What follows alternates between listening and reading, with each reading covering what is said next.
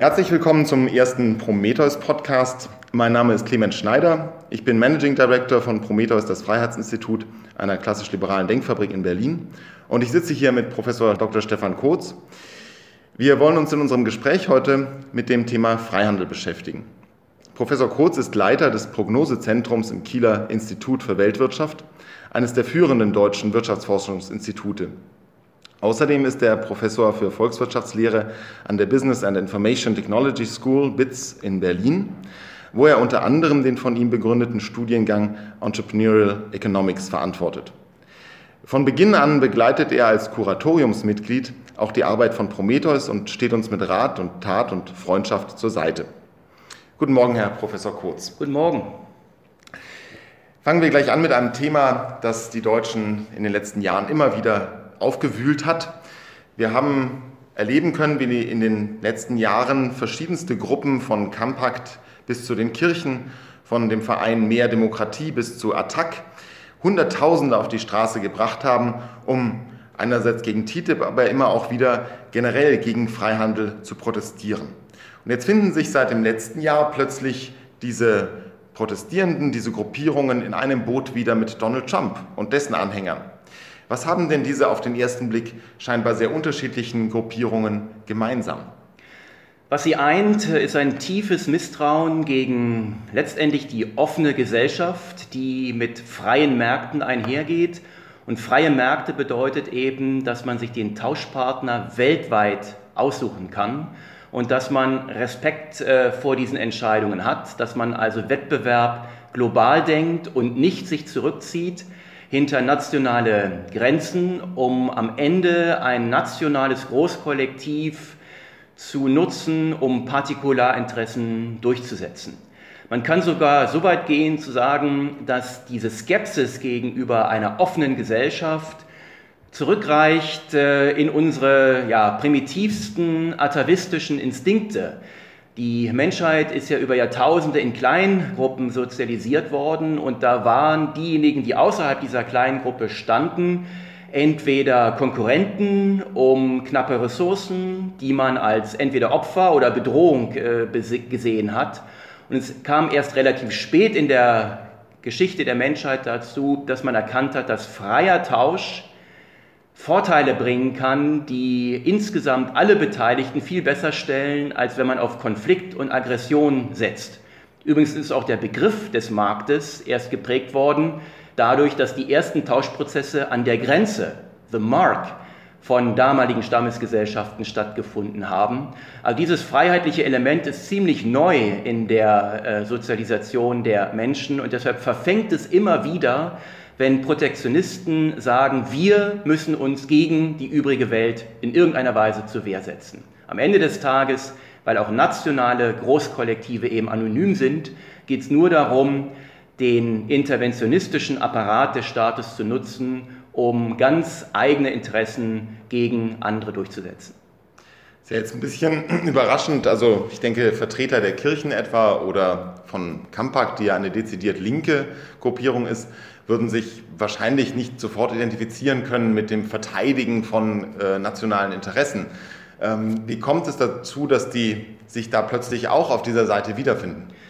In der Tat, also mit der Parole Proletarier aller Länder vereinigt euch, ist es nicht weit her, wenn es um den freien Handel geht. Denn was diese Gruppen ja durchsetzen wollen, ist bestimmte Verteilungsziele, die hier in den westlichen Gesellschaften gelten, abzuschirmen gegen möglichen Wettbewerb aus sich entwickelnden Ländern, indem man sie einfach außen vor lässt. Das krasseste Beispiel ist sicherlich die europäische Agrarpolitik, wo man es den Bauern in Afrika verwehrt, ihre Produkte frei auf dem europäischen Markt anzubieten. Stattdessen speist man sie dann lieber mit einigen Almosen, die wir Entwicklungshilfe nennen, ab, anstatt ihnen die Chance zu geben, sich durch sich selber die Marktchancen zu erarbeiten, die sie ja unbestritten hätten.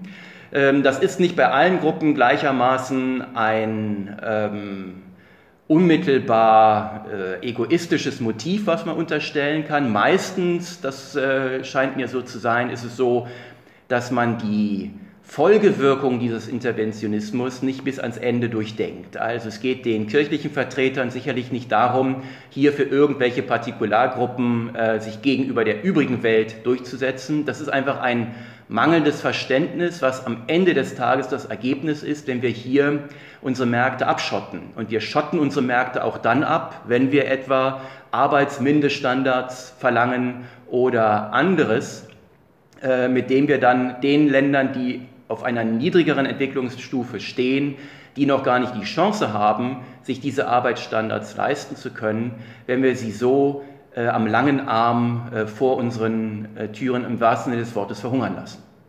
Lange Zeit hat die Freihandelsdoktrin der USA die Welt geprägt. Die Freihandelsdoktrin, die lautete Free Trade, und der neue US-Präsident will diese Doktrin jetzt ersetzen durch eine Politik des Fair Deal anstatt des Free Trade. Letztlich ist das aber nur eine elegante Beschreibung für Maßnahmen, die einzelne Industriezweige und deren Beschäftigte schützen soll, also etwa für die Kohle- oder Stahlindustrie. Wie fair kann denn Protektionismus eigentlich für breitere Bevölkerungsschichten sein? Protektionismus ist in diesem Sinne niemals fair, weil er den Beteiligten lukrative Tauschmöglichkeiten vorenthält. Wir müssen hier zwei Dinge auseinanderhalten. Das eine ist, ein Großteil der jetzt von Trump bedauerten Arbeitsplatzverluste hat weniger mit dem internationalen Handel zu tun, sondern mit dem Voranschreiten der Technologie, die wiederum einen Strukturwandel zur Folge hat, der bestimmte Arbeiten obsolet macht. Und gegen den technischen Fortschritt will Trump nun hoffentlich nicht auch noch zu Felde ziehen. Zum anderen, und das wird sehr oft übersehen, und Herr Trump ist ein Paradebeispiel dafür, dass man nur auf die unmittelbaren Beschäftigungseffekte des Strukturwandels und des internationalen Handels schaut, aber nicht auf die Konsummöglichkeiten, die damit verbunden sind. Man kann zeigen, dass es vor allen Dingen die breiteren und da sogar die unteren Einkommensschichten sind, die als Konsumenten viel stärker vom internationalen Handel profitieren als die höher gestellten Einkommensschichten. Wenn Sie sich ganz einfach erklären wollen, die sehr Wohlhabenden hatten vor 200 Jahren ihren persönlichen Schneider, der ihnen ihr Hemd auf den Körper maßgeschneidert hat, und das haben sie heute auch noch. Der wird am Ort sein. Das ist kein handelbares Gut in diesem Sinne. Aber die breiten Bevölkerungsschichten konsumieren eben nicht tailor-made Hemden, sondern Kleidung von der Stange, und die ist handelbar. Und es sind gerade die handelbaren Güter, wo die Preiseffekte besonders stark sind durch die Globalisierung. Und damit muss man eben beide Seiten in den Blick nehmen. Zum einen die Beschäftigungseffekte, aber eben auch die Konsumeffekte, die viel stärker die unteren Einkommensschichten begünstigen als die oberen.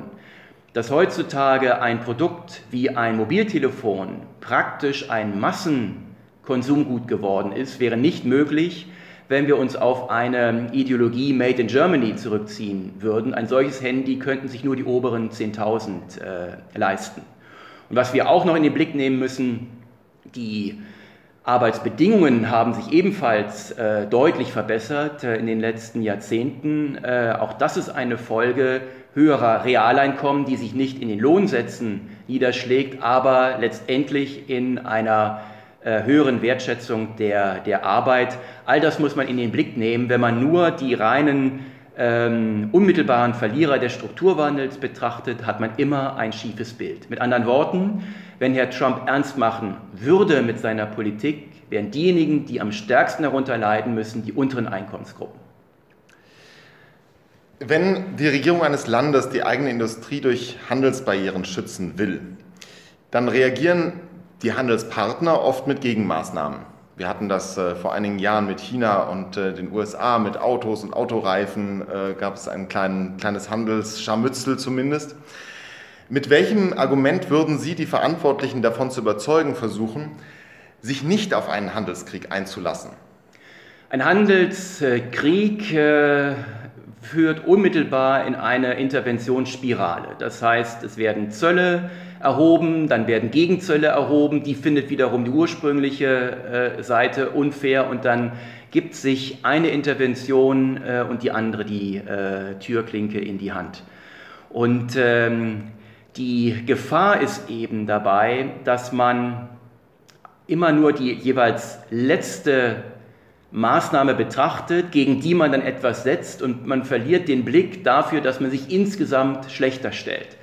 Es gibt hier von der ökonomischen Theorie eine sogenannte Optimalzolltheorie, die immer sehr verführerisch ist, wo dann einzelne politische Entscheider verlockt werden, hier bestimmte Zölle zu setzen, in der Annahme, dann tatsächlich Wohlfahrt von dem einen Land in das andere Land umzulenken. Diese Theorien vernachlässigen aber vieles, insbesondere die dynamischen Effekte in einer Wirtschaft, eben auch diese Retorsionsmaßnahmen, diese Vergeltungsmaßnahmen, und können gar nicht abschätzen, wie diese Protektionismus-Spiralen, die sich dann unweigerlich herausbilden, am Ende alles schlechter stellen. Insofern sollte man, wenn es in einem Land, etwa jetzt wie den USA, tatsächlich zu protektionistischen Maßnahmen käme, die halte ich im Übrigen gar nicht für so wahrscheinlich, weil die negativen Effekte auch für die Vereinigten Staaten selbst so stark sind, dass sich dort vermutlich erheblicher Widerstand entfalten dürfte. Aber selbst wenn es dazu käme, sollte man es eher aussitzen. Auch Herr Trump ist ein temporäres Phänomen und nicht jetzt in vorauseilenden Gehorsam sich möglicherweise dann auch schon zu den ein oder anderen Maßnahmen bereit erklären, sondern darauf setzen, dass sich in der mittleren Frist bereits wieder die ökonomische Vernunft durchsetzt, und die würde eben wieder dem Freihandel den Vorzug geben. Seitdem die USA damit drohen, ihre Politik zu ändern, ihren Kurs bezüglich Freihandel, können wir überall auf der Welt rege Tätigkeiten entdecken, den Freihandel zu retten. Notfalls dann eben ohne die stärkste Wirtschaftsmacht der Welt. Die Kanzlerin zum Beispiel nutzt die Vorbereitungen zum G20-Gipfel, um aufstrebende Staaten und Entwicklungsländer stärker einzubinden, wie zuletzt bei ihrem Besuch in Mexiko und Argentinien. Die transpazifische Freihandelszone soll ohne die USA in Gang gebracht werden, also TPP. Und China bringt in letzter Zeit sein Projekt der neuen Seidenstraße massiv in Stellung mit einer riesigen Konferenz erst vor einigen Wochen. Könnten wir vielleicht sogar eine Renaissance des weltweiten Freihandels erwarten? Also wenn man einen positiven Effekt abgewinnen will der neuen amerikanischen Regierung, dann sicherlich die, dass sie die Menschen wachgerüttelt hat, was nämlich bedeutet, wenn man sich brüsk von der Freihandelsidee abwendet. Von daher hat es tatsächlich dazu beigetragen, dass jetzt nochmal die Vorteile des Freihandels, die sonst immer nur so unterschwellig gehandelt worden sind, jetzt tatsächlich auch nochmal deutlicher in den Blick geraten. Und wenn das dazu führt, dass nun auch gerade die sich entwickelnden Länder stärker in die Pflicht genommen fühlen, ihre Märkte zu öffnen, dann ist das sicherlich von Vorteil. Die einzelnen Maßnahmen, die da von China zum Teil ausgehen, will ich jetzt nicht zu hoch hängen. Das ist nicht nur immer die reine Freihandelsideologie, die dort die dominierende Rolle spielt. Aber wenn große Länder wie etwa Indien sich jetzt verstärkt auch verantwortlich fühlen für das internationale Freihandelsregime, dann kann das nur begrüßt werden. Im Übrigen, um nochmal auf die Vereinigten Staaten zurückzukommen, es wird hier ganz erheblichen Widerstand geben, allein deshalb, weil etwa im transatlantischen Verhältnis die Verflechtung nicht nur über den Güterhandel stattfindet, wo die amerikanische Seite ja ein Handelsdefizit beklagt, sondern viel stärker noch über die Kapitalverflechtung. Die Hälfte aller amerikanischen Direktinvestitionen ist in den europäischen Binnenmarkt geflossen, und deshalb haben hier amerikanische Unternehmen vitale Interessen daran, dass hier nicht unnötig Sand ins ökonomische Getriebe der Europäischen Union gestreut wird.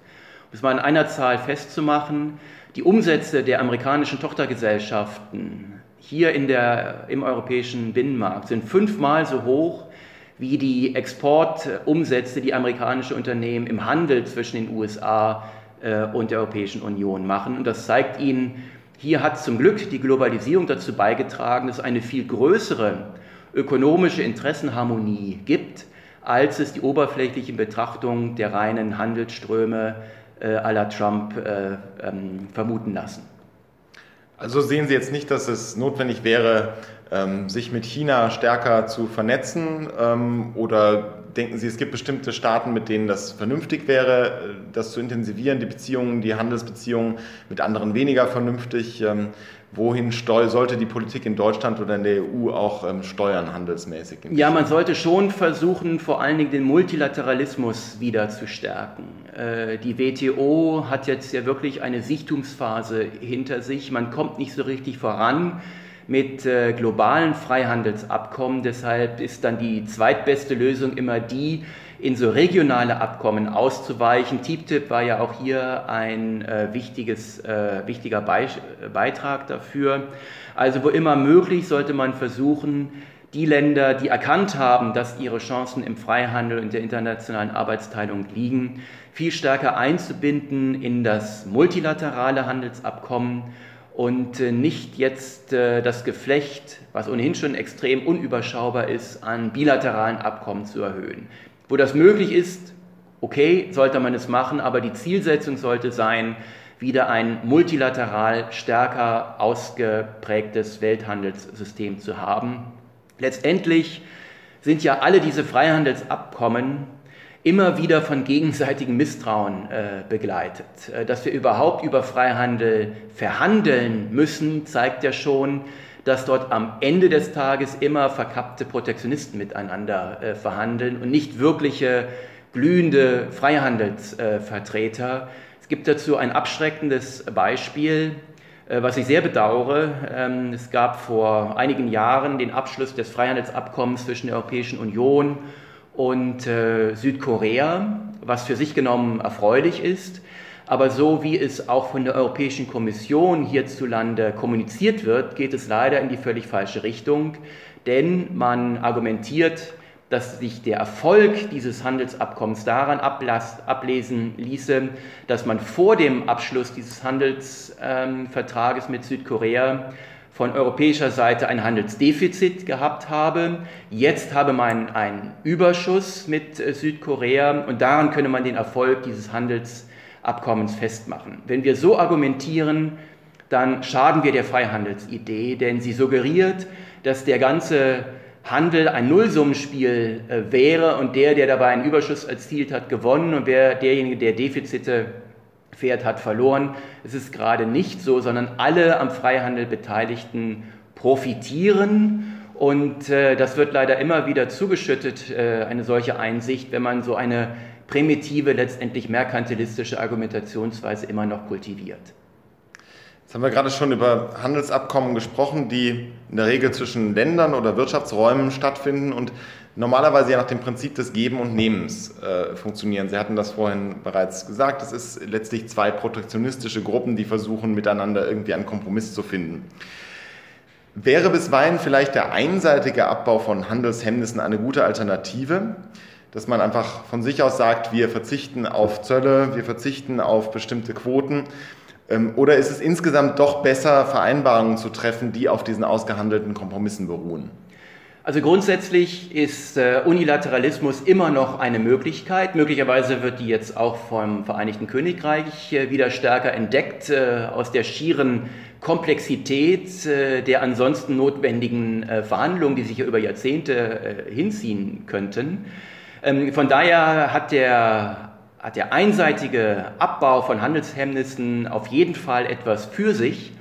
Was man allerdings auch sehen muss, sehr oft geht es ja darum, dass man auch Produktstandards vereinbart, dass man sich gegenseitig anerkennt bei Produkten, die nicht so ganz trivial sind, denken Sie an Medikamente, dass man dort nicht sagt, man kann über ein Freihandelsregime die eigene Medikamentenregulierung vollkommen umgehen. Dann kann man auch die Regulierung im eigenen Land direkt kippen. Wenn man also da zu einem Abkommen kommt, dergestalt wie es ja mit TTIP geplant war, hat das natürlich enorme Vorteile.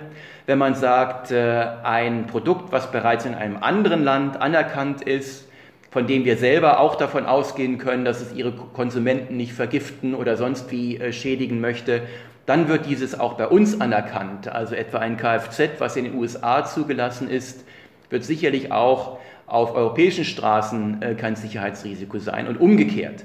Das kann dann viele sogenannte nicht tarifäre Handelshemmnisse eben auch noch beseitigen.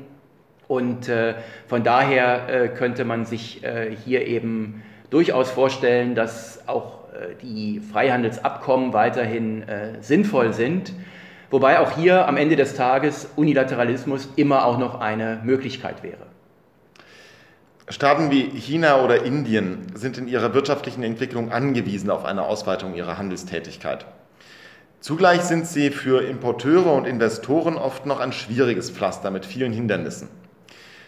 Das hat zum Teil wirtschaftliche, aber auch politische Gründe.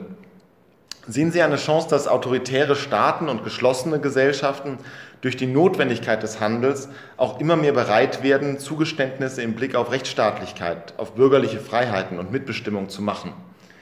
Ich glaube, dass das ein ganz wichtiger Faktor ist. Das Schlagwort hier ist ja Wandel durch Handel, und das hat sehr viel für sich. Das ist keine Strategie, die über Nacht funktioniert, sondern es ist eine Strategie, die auf langfristige Entwicklung setzt und darauf setzt, dass sich in wohlhabenderen Ländern früher oder später auch freiheitliche politische Gedanken durchsetzen werden. Wenn man hingegen auf Sanktionen und Abschottung setzt, dann nimmt man diesen Ländern auch die Chance, dass ihre Bürger vermehrt in Kontakt kommen mit den Bürgern in den freien Gesellschaften. Denken Sie etwa an Russland. Wenn Menschen, die mit Russland Handel treiben, das führt ja auch immer dazu, dass man sich gegenseitig begegnet. Und wenn diese Menschen plötzlich feststellen, dass ihre Handelspartner aus einem freiheitlichen System kommen, was gleichwohl nicht im Chaos versinkt, sondern ganz im Gegenteil viel Wohlstand hervorbringt, da wird man irgendwann auch dort die Frage stellen, warum man selber noch auf autoritäre Systeme setzt. Also es hat eine gewisse subversive Kraft, dass man den Kontakt sucht, den Kontakt ermöglicht, das Voneinanderlernen ermöglicht. Das braucht Zeit, das geht nicht über Nacht, das wird nicht sofort diese Systeme destabilisieren, aber es wird den Keim freiheitlicher Ideen tief in diese Gesellschaften einpflanzen, und man kann dann darauf setzen, dass früher oder später sich dann auch politische Freiheiten ihren Weg bahnen werden. Wenden wir uns mal einigen Kritikpunkten an Handel zu. Eine sehr große Rolle in der derzeitigen Debatte spielen die Begriffe Handelsdefizit und Handelsüberschuss. Sie hatten das vorhin schon im Zusammenhang mit Korea erwähnt. Man hat oft den Eindruck, dass die beiden Begriffe so verstanden werden, dass im Falle eines Handelsdefizits die Menschen in einem Land sehr viel Geld ausgeben und wenig Geld bekommen. Und im Falle des Überschusses ist es umgekehrt. Also die Amerikaner, die geben sehr viel Geld aus und bekommen wenig Geld, während die Deutschen im Gegensatz dazu sehr sparsam sein können und dafür aber von der ganzen Welt Geld für ihre Waren bekommen. Werden denn die Deutschen wirklich reicher durch einen Handelsüberschuss auf Kosten der Amerikaner oder der Griechen? Nein, nicht auf Kosten, sondern zusammen mit den Amerikanern und oder Griechen oder mit wem wir auch immer Handel treiben. Ist kein Nullsummenspiel, sondern beide profitieren davon. Nun haben wir hier ein mindestens doppeltes Problem. Das erste fängt schon rein sprachlich an. Ein Überschuss klingt nach Erfolg, nach etwas, was man vorzeigen kann. Ein Defizit hat irgendwie so den Makel des Unsoliden. Das ist natürlich völliger Unsinn. Ist so zu interpretieren. Aber die Idee, die insbesondere dann so einfacher gestrickte Naturen wie Herr Trump möglicherweise haben, ist, eine Volkswirtschaft zu betrachten, als sei es ein Unternehmen, bei dem dann die Exporte die Erlösseite darstellen, die Importe sind die Kosten. Dann macht man einen Strich drunter und wer dann einen Überschuss vorzuweisen hat, macht Gewinne und der mit dem Defizit trägt die Verluste. So ist es aber gerade nicht. Sondern wenn überhaupt, muss man es umgekehrt interpretieren. Die Exporte sind das, was wir der übrigen Welt hergeben, um dafür Importe überhaupt zu erhalten. Das ist immer das Erste. Also wenn man schon mit Kosten und Erträgen argumentiert, wäre es genau umgekehrt. Dann gibt es aber auch eine unselige makroökonomische Debatte, die darauf hinausläuft, die Deutschen würden mit ihren Exportüberschüssen der übrigen Welt Nachfrage oder Kaufkraft wegnehmen und damit die dortigen Produktionsmöglichkeiten behindern. Auch das ist aber falsch. Denn die Güter, die wir jetzt netto an die übrige Welt liefern, also unseren Exportüberschuss, mindert nicht die Produktion in der übrigen Welt, sondern erhöht die verfügbare Gütermenge in der übrigen Welt, die damit etwas anfangen kann. Wenn sie es nur für den Konsum verwendet, wird es in der Tat früher oder später problematisch. Das ist das Beispiel von Griechenland. Wenn sie über Jahre mehr importieren als exportieren, das aber nur in den laufenden Konsum stecken, im Falle Griechenlands hauptsächlich über den Staatskonsum und die öffentlichen Gehälter, dann laufen sie früher oder später in eine Verschuldungsfalle hinein. Sie können es aber auch nutzen, um einen Kapitalstock damit aufzubauen, also die zusätzlichen Güter, die sie aus dem Ausland beziehen, verwenden, um ihren eigenen Kapitalstock damit zu erhöhen. Dann steigen ihre Produktionsmöglichkeiten stärker, als wenn sie nur auf die eigene Ersparnis angewiesen wären. Und daran sehen Sie schon, dass dann am Ende des Tages alle Beteiligten einen Vorteil davon haben. Die Deutschen, weil sie ihre Ersparnisse zu höheren Erträgen im Ausland anlegen können als im Inland, und die übrige Welt, weil sie eben schneller ihren Kapitalstock aufbauen kann. Das ist insbesondere für Entwicklungsländer, denken Sie an Indien, eine Riesenchance, schneller aufzuholen. Sie haben dort eine sehr junge Bevölkerung und eine noch sehr stark wachsende Bevölkerung. Die muss mit Kapital ausgestattet werden, wenn sie auch zu unserem Wohlstand aufschließen können soll. Und da bietet eben der internationale Kapitalverkehr, der dann automatisch mit Exportüberschüssen der Kapitalgeberländer verbunden ist, den Mechanismus. Also noch einmal, wir exportieren nicht nur netto mehr Güter in die übrige Welt, sondern eben auch Kapital. Und das bedeutet, wir stellen der übrigen Welt genau die Kaufkraft zur Verfügung, die sie braucht, um bei uns einkaufen gehen zu können.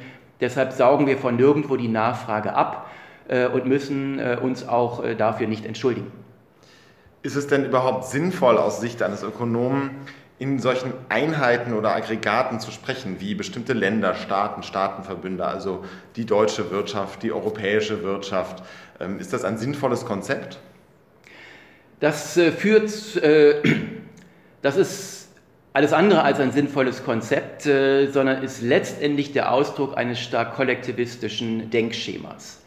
Und dass wir überhaupt in Exportüberschüssen und ähnlichen Kategorien auf nationaler Ebene immer wieder diskutieren, liegt letztendlich auch nur daran, weil wir die Größen nur an den alten Zollgrenzen statistisch erfassen und deshalb schon eine Landesgrenze für ökonomisch in irgendeiner Weise belangvoll halten. Den Leistungsbilanzsaldo des Ruhrgebiets zum Beispiel oder einer Region wie Île-de-France kennt kein Mensch.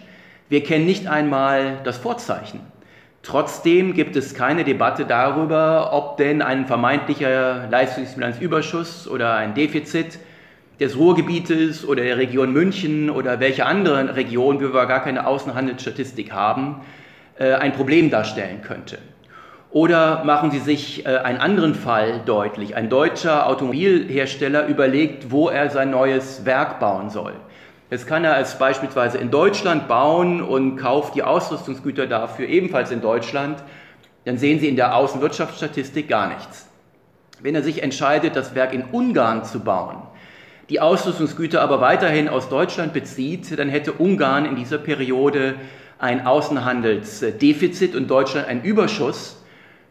Jetzt wird man kaum behaupten wollen, dass das für die ungarische Seite in irgendeiner Weise einen Nachteil darstellt. Die Außenhandelssalden nennen Ökonomen auch Außenbeitrag und das ist auch wieder so ein sprachliches Problem. Man fragt sich nämlich, wozu trägt denn dieser Außenbeitrag bei? Und die einzige Antwort, die man geben kann, ist eigentlich nur zur Verwirrung und nicht etwa zum Bruttoinlandsprodukt, wie viele Keynesianer meinen, die hier immer wieder glauben, Importe gingen zu Lasten der heimischen Produktion, anstatt richtigerweise das Bild zu prägen, dass sie die heimische Produktion ergänzen und damit insgesamt den Gütervorrat mehren, mit denen die Akteure in einem Land etwas Sinnvolles anfangen können.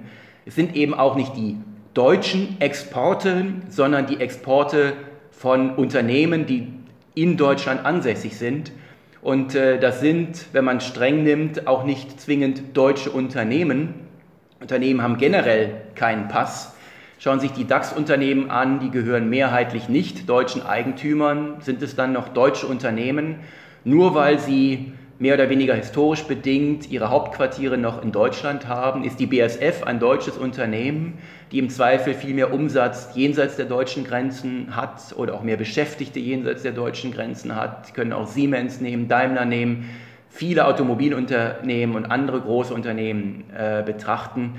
Also wir sollten uns freimachen davon, die ökonomische Aktivität nach nationalen Grenzen zu betrachten. Das gilt ja nicht nur beim Güterhandel, sondern auch bei den Themen Kapital und Investitionen, die zur Globalisierung ganz wesentlich dazugehören.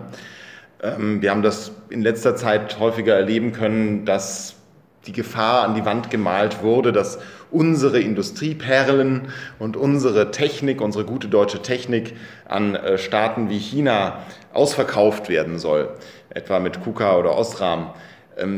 Wie kann man das bewerten? Haben wir da wirklich ein Eigentum, ein Volkseigentum an den Produktions- und vor allem Technikmitteln? Oder ist das nicht eigentlich ein Vorteil, wenn man Investoren aus dem Ausland auch gewinnen kann? Unbedingt. Es ist ein absolutes Zerrbild zu meinen, hier würde deutsche Technologie ans Ausland ausverkauft.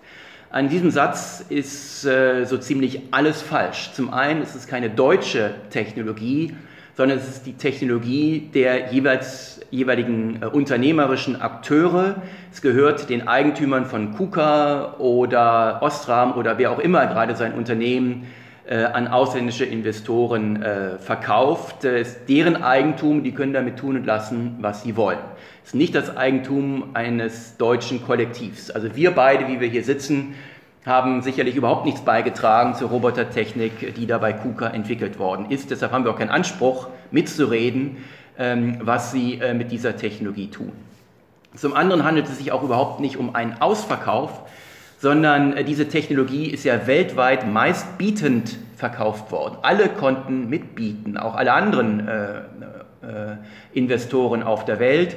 Und wenn nun die Chinesen den höchsten Preis bieten, so what? Dann geht diese Technologie eben in das Eigentum dieser Investoren über. Sie ziehen sich oder sie reißen sich damit das eben gerade nicht unter den Nagel, wie es bei Industriespionage der Fall wäre, sondern sie zahlen einen fairen Marktpreis dafür. Und offenbar sind die Investoren oder die bisherigen Eigentümer von KUKA der Meinung, dass sie mit den Erlösen aus dem Verkauf etwas Sinnvolleres anfangen können, als wenn sie einfach auf ihrer bisherigen Geschäftsmodell setzen.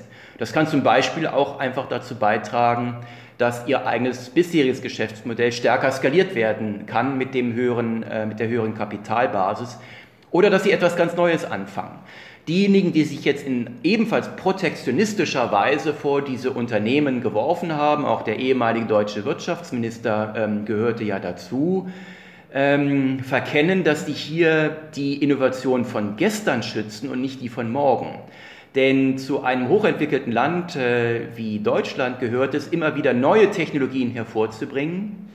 Und diese Technologie und den operativen Betrieb dieser Technologie dann irgendwann auch abzugeben in andere Hände, die dann den Rest des Lebenszyklus betreiben, um auch wieder neue Mittel frei zu bekommen, auch Entwicklungskapazität frei zu bekommen, um in die nächste Technologiestufe einzusteigen. Also wer immer nur das bewahren möchte, was schon entwickelt ist und dort keine neuen Investoren zulassen möchte, der verhindert eben auch den Fortschritt im eigenen Land und er verhindert insbesondere, dass eine der Triebkräfte der Globalisierung und der Armutsbekämpfung auf der Welt, nämlich die Wissensdiffusion, voranschreiten kann. Das geschieht ja insbesondere durch Direktinvestitionen und durch Unternehmensübernahmen. Wer also die Technologie wie unter einer Käseglocke halten will, der ist auch mitverantwortlich dafür, dass sich der weltweite Wohlstand nicht so schnell ausbreiten kann. Kommen wir zu einem anderen Kritikpunkt noch.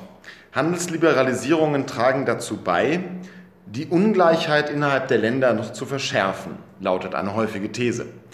Während die Arbeitsplätze der geringer Qualifizierten wegfallen, etwa im Rust Belt, steigen die Renditen derjenigen, deren Arbeitsplätze oder deren unternehmerische Existenz ohnehin nicht bedroht sind, wie etwa an den Küsten in den USA. Ist denn an dieser Einschätzung etwas dran? Ja, es gibt kurzfristig auch Verlierer des Strukturwandels, der aber viel stärker auf den technischen Fortschritt zurückgeht, als allein nur auf den Außenhandel selbst. Da muss man also deutlich differenzieren. Wenn man hier das Rad zurückdrehen wollte, dann bedeutet das eben auch, dass die Einkommensmöglichkeiten zurückgedreht werden. Wenn also die Arbeiter im Rust Belt bereit sind, zu den Löhnen von Mexiko zu arbeiten, werden auch die Arbeitsplätze in die USA zurückkehren, aber das wird sich niemand wünschen. Aber ganz klar, der Strukturwandel kann kurzfristig auch mit Verlierern einhergehen. Die kann man aber aus den allgemeinen Handels- und Fortschrittsgewinnen kompensieren, wenn man das möchte. Und das geschieht ja auch in erheblichem Maße über die Wohlfahrtsstaaten, möglicherweise in den USA, in bestimmten Regionen nicht stark genug. Darüber kann man diskutieren. Dann sollte man aber dort ansetzen und nicht beim Motor der wirtschaftlichen Entwicklung. Und dazu gehört eben die Entfaltung des technischen Fortschritts und der freie Welthandel. Also wäre es eine durchaus gängige Option, die Verlierer der Globalisierung zu entschädigen, und wäre das vielleicht ein Preis, den man zahlen müsste, um auf der anderen Seite die Vorteile der Handelsliberalisierung und der Globalisierung erhalten zu können? Das kann man sich durchaus vorstellen, aber ich gebe nochmal zu bedenken, es ist gar nicht so einfach, die Nettoverlierer der Globalisierung tatsächlich zu identifizieren. Ich hatte vorhin darauf hingewiesen, dass man nicht nur die Einkommensseite der Betroffenen sehen muss, sondern eben insbesondere die Konsummöglichkeiten der Betroffenen. Und gerade in unteren Einkommensgruppen wird besonders stark profitiert vom internationalen Handel, weil dort der Anteil handelbarer Güter viel höher ist als bei den höheren Einkommensbeziehern und sie deshalb viel stärker vom internationalen Handel profitieren. Also hier muss man aufpassen.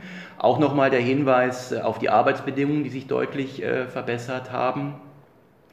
Von daher, ja, man kann sich das vorstellen. Es geht in der Regel wohl eher darum, dass man die relativen Einkommenspositionen erhalten will, als dadurch, dass man sagen könnte, es werden Menschen wirklich faktisch ärmer durch den Welthandel. Insbesondere besteht die Gefahr, wenn man nicht auf diese Kompensation setzt. Auch die sollte behutsam dosiert werden, damit es nicht dazu führt, dass die Menschen sich überhaupt nicht mehr anpassen wollen. Viel schlimmer wäre es aber, wenn man auf Protektionismus setzt. Der staut dann den Wandel eine Zeit lang auf. Sie können sich das vorstellen, als wenn Sie einen Rinnsal aufstauen. Das wird dann irgendwann dazu führen, dass auch die stärkste Staumauer diese Wassermassen nicht mehr halten kann. Wenn die dann brechen, weil das protektionistische Regime und auch das überzogene wohlfahrtsstaatliche Regime nicht mehr finanzierbar ist, dann werden die Menschen von heute auf morgen vor eine völlig neue Situation gestellt, und zwar sehr viele Menschen gleichzeitig. Und dann ist die Zeit viel zu kurz, um sich anpassen zu können. Dann haben sie wirklich eine disruptive Situation geschaffen, die die Menschen ihrer Situation fast ausweglos ausliefert. Deshalb ist immer darauf zu achten, bei allem, was man an Kompensation sich vorstellen kann, dabei mitzudenken, dass es nicht den steten Wandel völlig abwirkt, weil sie dann irgendwann zu viel größeren sozialen Verwerfungen führen, als es der kontinuierliche Wandel tut. Der technische Fortschritt und erst recht der Welthandel ist nicht so disruptiv, wie viele es meinen. Im Gegenteil ist die kapitalistische Entwicklung auf viel mehr Kontinuität angelegt, auf viel weniger Disruption angelegt, als es landläufig gedacht wird. Viele Menschen verbinden mit technischem Fortschritt immer völlige Brüche. Von heute auf morgen ist die Welt eine andere. So funktioniert der technische Fortschritt in der Regel aber nicht, sondern es gibt immer eine Prämie dafür, Produkte zu entwickeln, die anschlussfähig sind an das, was schon da ist. Wenn Sie also eine neue Maschine verkaufen wollen und Sie müssen Ihrem Abnehmer sagen, dass er dafür alle bisherigen Maschinen und Technologien, die er hat, abschreiben und verschrotten muss, dann können Sie für eine solche Technologie weniger erlösen, als wenn Sie eine Maschine anbieten, die es ermöglicht, sich einzugliedern in den bereits bestehenden Technologiepark. Es gibt also immer eine Prämie dafür, abwärtskompatibel zu sein, möglichst nicht disruptiv zu sein, und das wird sehr oft übersehen. Lenken wir unseren Blick ein bisschen weg von den entwickelten Ländern, den hochtechnologisierten, und schauen wir auf die andere Seite der Welt gewissermaßen. Professor Herbert Giersch leitete das Institut der Weltwirtschaft in Kiel für 20 Jahre zwischen 1969 und 1989, also das Institut, wo Sie auch selber seit einiger Zeit schon tätig sind.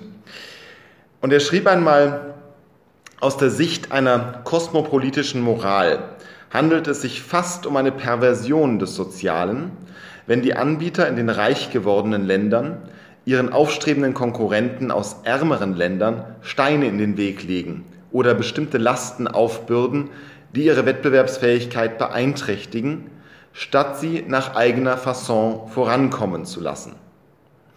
Kann man sich denn eigentlich, frage ich jetzt, gegen Freihandel aussprechen, wenn man der Ansicht ist, dass alle Menschen möglichst gleiche Chancen haben sollten? Also die Proletarier aller Länder, vereinigt euch, Front, kann die anti-Freihandel sein oder sollte die nicht eigentlich ganz stark pro Freihandel sein? Wenn sie sich selber ernst nimmt, müsste sie pro Freihandel sein, denn die gesamten protektionistischen Maßnahmen laufen ja immer nur darauf hinaus, dass man die bereits erreichten Einkommenspositionen konserviert und sich gegen die Newcomer auf der weltwirtschaftlichen Bühne abzuschotten versucht. In der Regel geht es immer darum, den möglichen Strukturwandel zurückzudämmen, einzuschränken, Wettbewerber erstmal, es geht gar nicht darum, dass man sonst ärmer würde, sondern es geht einfach um eine gewisse Trägheit, dass man sich da nicht anpassen möchte. Wettbewerb ist bei den Akteuren im Markt selten besonders populär. Und hier versucht man sich dann eben innerhalb der hochentwickelten Länder die lästige Konkurrenz vom Hals zu halten. Auch hier ein klares Spiel von Partikularinteressen, denn die gut organisierbaren, in diesem Fall Gewerkschaftsinteressen, lassen sich dann prima organisieren, auch mit Massenaufmärschen vor den Regierungssitzen. Aber diejenigen, die mindestens genauso beteiligt sind, nämlich die große Zahl der Konsumenten, die kriegen sie so leicht nicht gebündelt, weil die Nachteile dieser protektionistischen Politik sich auf so viele Köpfe verteilen, dass der Einzelne gar nicht mehr so genau weiß, was er dort verliert. Und in der Tat, wenn wir es mit der offenen Gesellschaft ernst meinen, und genau darauf spielt ja hier Herbert Giersch an, dann können wir diese offene Gesellschaft nur weltweit denken. Die offene Gesellschaft hat nicht ihre Grenze an den nationalen Grenzen, sondern eine echte offene Gesellschaft und eine kosmopolitische Moral muss die Globalisierung mitdenken. Und das können Sie sich auch daran beispielhaft deutlich machen, dass unter den Protektionisten eigentlich niemand ist, der sagen würde, wir müssten auch wieder Zollmauern zwischen Bayern und Hessen hochziehen. Da würden alle sagen, nein, das war ja absurd. Dann sollte man sich fragen, was rechtfertigt dann aber Zollschranken zwischen der Europäischen Union und der übrigen Welt oder andere Handelshemmnisse, die mittlerweile ja viel wichtiger sind als die Zollschranken alleine. Also hier ist tatsächlich, geht es nicht nur um wirtschaftliche Belange alleine, sondern es geht um einen großen Entwurf für die freie und offene Gesellschaft. Und das kann nur eine Weltgesellschaft sein. Viele tarifäre Handelsbarrieren, also Zölle und andere Abgaben und Quoten etwa, sind in den vergangenen Jahrzehnten bereits abgebaut worden. So hat zum Beispiel die EU seit 2001 bzw. 2009 in der sogenannten Everything but Arms Initiative festgelegt, dass außer für Waffen sämtliche Zölle und Quoten für die etwa 50 ärmsten Länder der Welt entfallen. Und dennoch gibt es noch viele Hürden für Importeure aus diesen Ländern. Das ist auch etwas, worauf Herbert Giersch vorhin angespielt hat. Vor allem nämlich Regulierungen und Standards in den reichen Ländern. Muss sich der Einsatz für den Freihandel vielleicht heute mehr auf solche Fragen konzentrieren, statt nur auf tarifäre Handelshemmnisse? Ganz klar. Also das, was heute noch den weltweiten Güteraustausch hemmt, das sind die nicht tarifären Handelshemmnisse, was eben alle Regulierungen betrifft, die ein Ausländer schwerer erfüllen kann als ein Inländer. Darauf läuft es am Ende hinaus, dass man eben dann zu solchen Regularien kommt. Und das kann sehr schnell zu einem Instrument unfaire Abschottung werden, wenn man etwa sagt, Entwicklungsländer sollen dieselben Arbeitsstandards erfüllen wie die hochentwickelten Länder. Wenn wir in unserer eigenen Geschichte zurückdenken, sagen wir mal 150, 200 Jahre, da waren hier die Arbeitsbedingungen auch sehr hart. Und zwar nicht weil man das so wollte, sondern weil es nicht anders ging. Zu guten Arbeitsbedingungen gehört eben bereits ein höheres Wohlstandsniveau insgesamt. Man muss sich also die höheren Standards auch leisten können. Niemand in Bangladesch möchte, dass seine Fabrik in sich zusammenfällt und dabei die Arbeiter zu Tode kommen. Da hat niemand ein Interesse daran. Ich will auch nicht hier einen Freibrief erteilen für alles, was in diesen Ländern geschieht.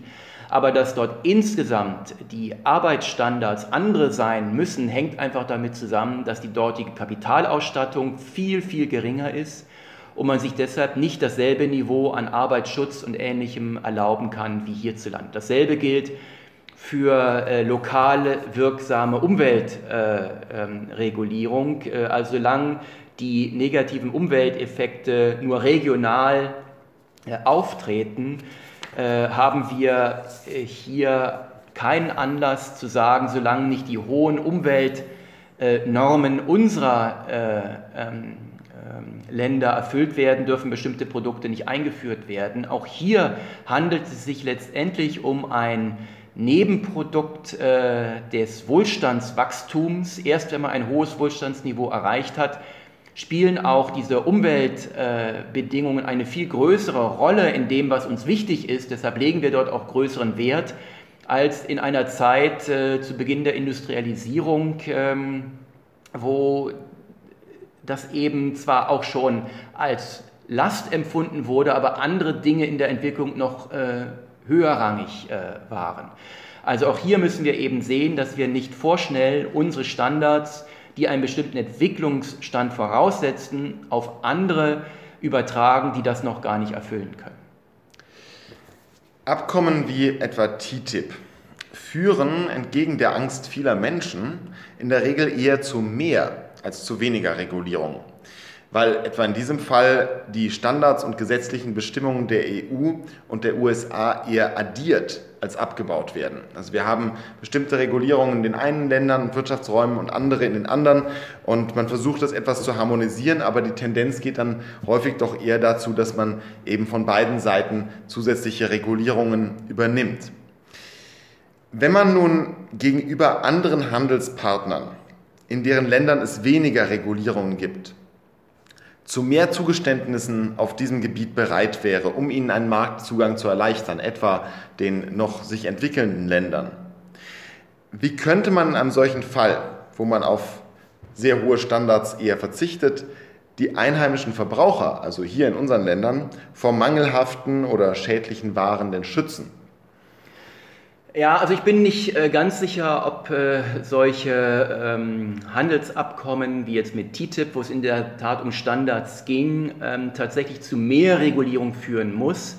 Es baut zwar die Regulierung in den jeweiligen Ländern nicht ab, aber es führt zu einer gegenseitigen Anerkennung von Standards und es ist ja schon mal ein wichtiger Schritt, wenn Sie also dann als Produzent ihre Standards im Heimatland erfüllen, wird ihnen damit eben der Markt auch im Ausland geöffnet, obwohl dort für sich genommen andere Standards gelten.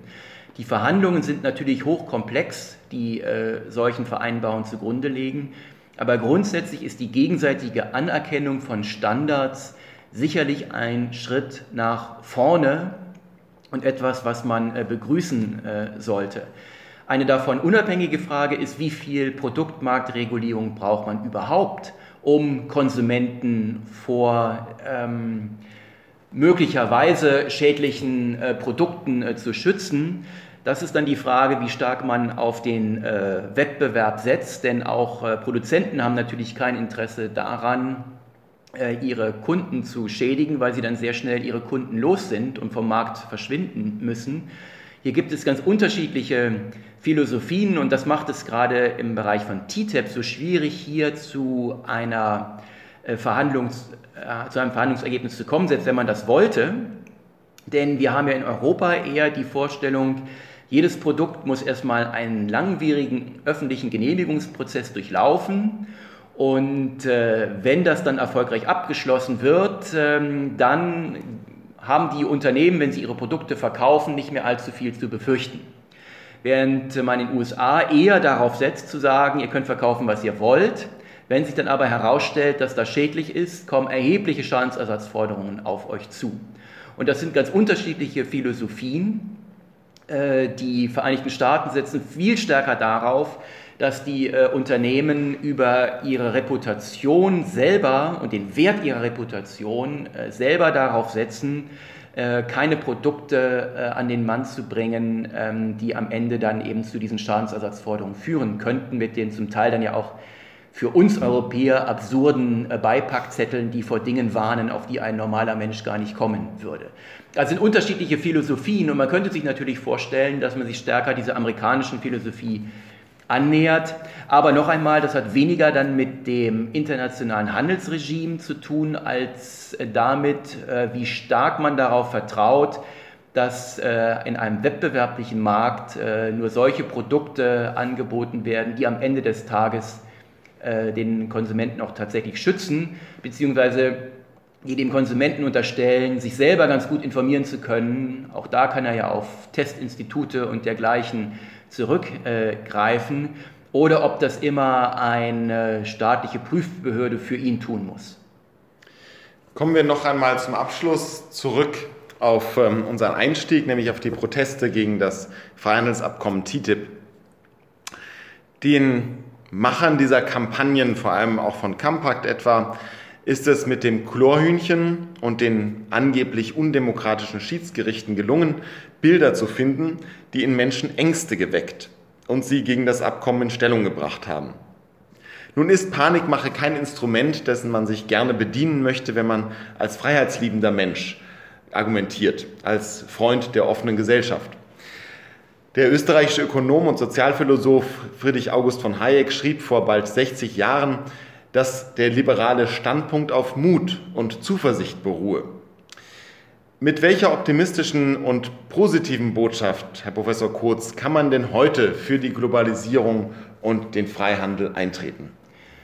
Man kann zum einen darauf hinweisen, dass sich die Wohlfahrtseffekte insbesondere bei den unteren Einkommensgruppen besonders deutlich zeigen vom internationalen Handel. Und wenn man auf der einen Seite mit den Chlorhühnchen argumentiert, kann man auf der Positivseite auf jeden Fall mit vielen Produkten der Unterhaltungselektronik oder der Kommunikationstechnik argumentieren. Die Handys, mit denen sich dann ja auch viele dieser Demonstranten untereinander vernetzen, könnten sie sich nicht leisten, gäbe es keine Globalisierung. Wenn wir also alles nur im eigenen Land produzieren wollten, wären wir hier deutlich ärmer, als wenn wir uns eben der Welt öffnen. Und was neben den materiellen Aspekten noch viel wichtiger ist, wenn wir jeden Menschen, unabhängig davon, auf welchem Flecken der Welt er lebt, gleich ernst nehmen.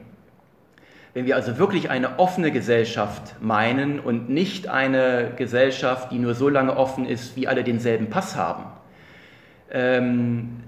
verbindet sich damit eben auch das große Wohlstandsversprechen für die allgemeine Welt. Der größte Armutskiller auf der Welt war der Kapitalismus. Es haben noch nie so wenige Menschen in absoluter Armut gelebt wie derzeit. Die Arbeitsunfälle gehen weltweit zurück. Die Globalisierung ist ein Friedensstifter. Wir werden zwar bombardiert mit grausamen Nachrichten Tag für Tag aus Konfliktregionen dieser Welt, aber gleichzeitig ist eben auch richtig, dass noch nie so wenige Menschen in kriegerischen Auseinandersetzungen ihr Leben verloren haben wie derzeit. Das hat auch damit zu tun, dass die ökonomische Verflechtung in der Welt zu viel mehr Interessenharmonie führt. Auch wenn es dann immer wieder mal Störfeuer gibt, wie durch Leute wie Herrn Trump. Aber Handel ist etwas, was die Menschen, und zwar völlig unabhängig von ihrer Hautfarbe, ihrer Sprache, ihrer religiösen Überzeugung, an allem, was sie sonst noch unterscheiden mag, erkennen lässt, dass sie in ihrem Gegenüber, in ihrem Handelspartner jemanden hat, der ihm hilft, zu mehr Wohlstand zu kommen.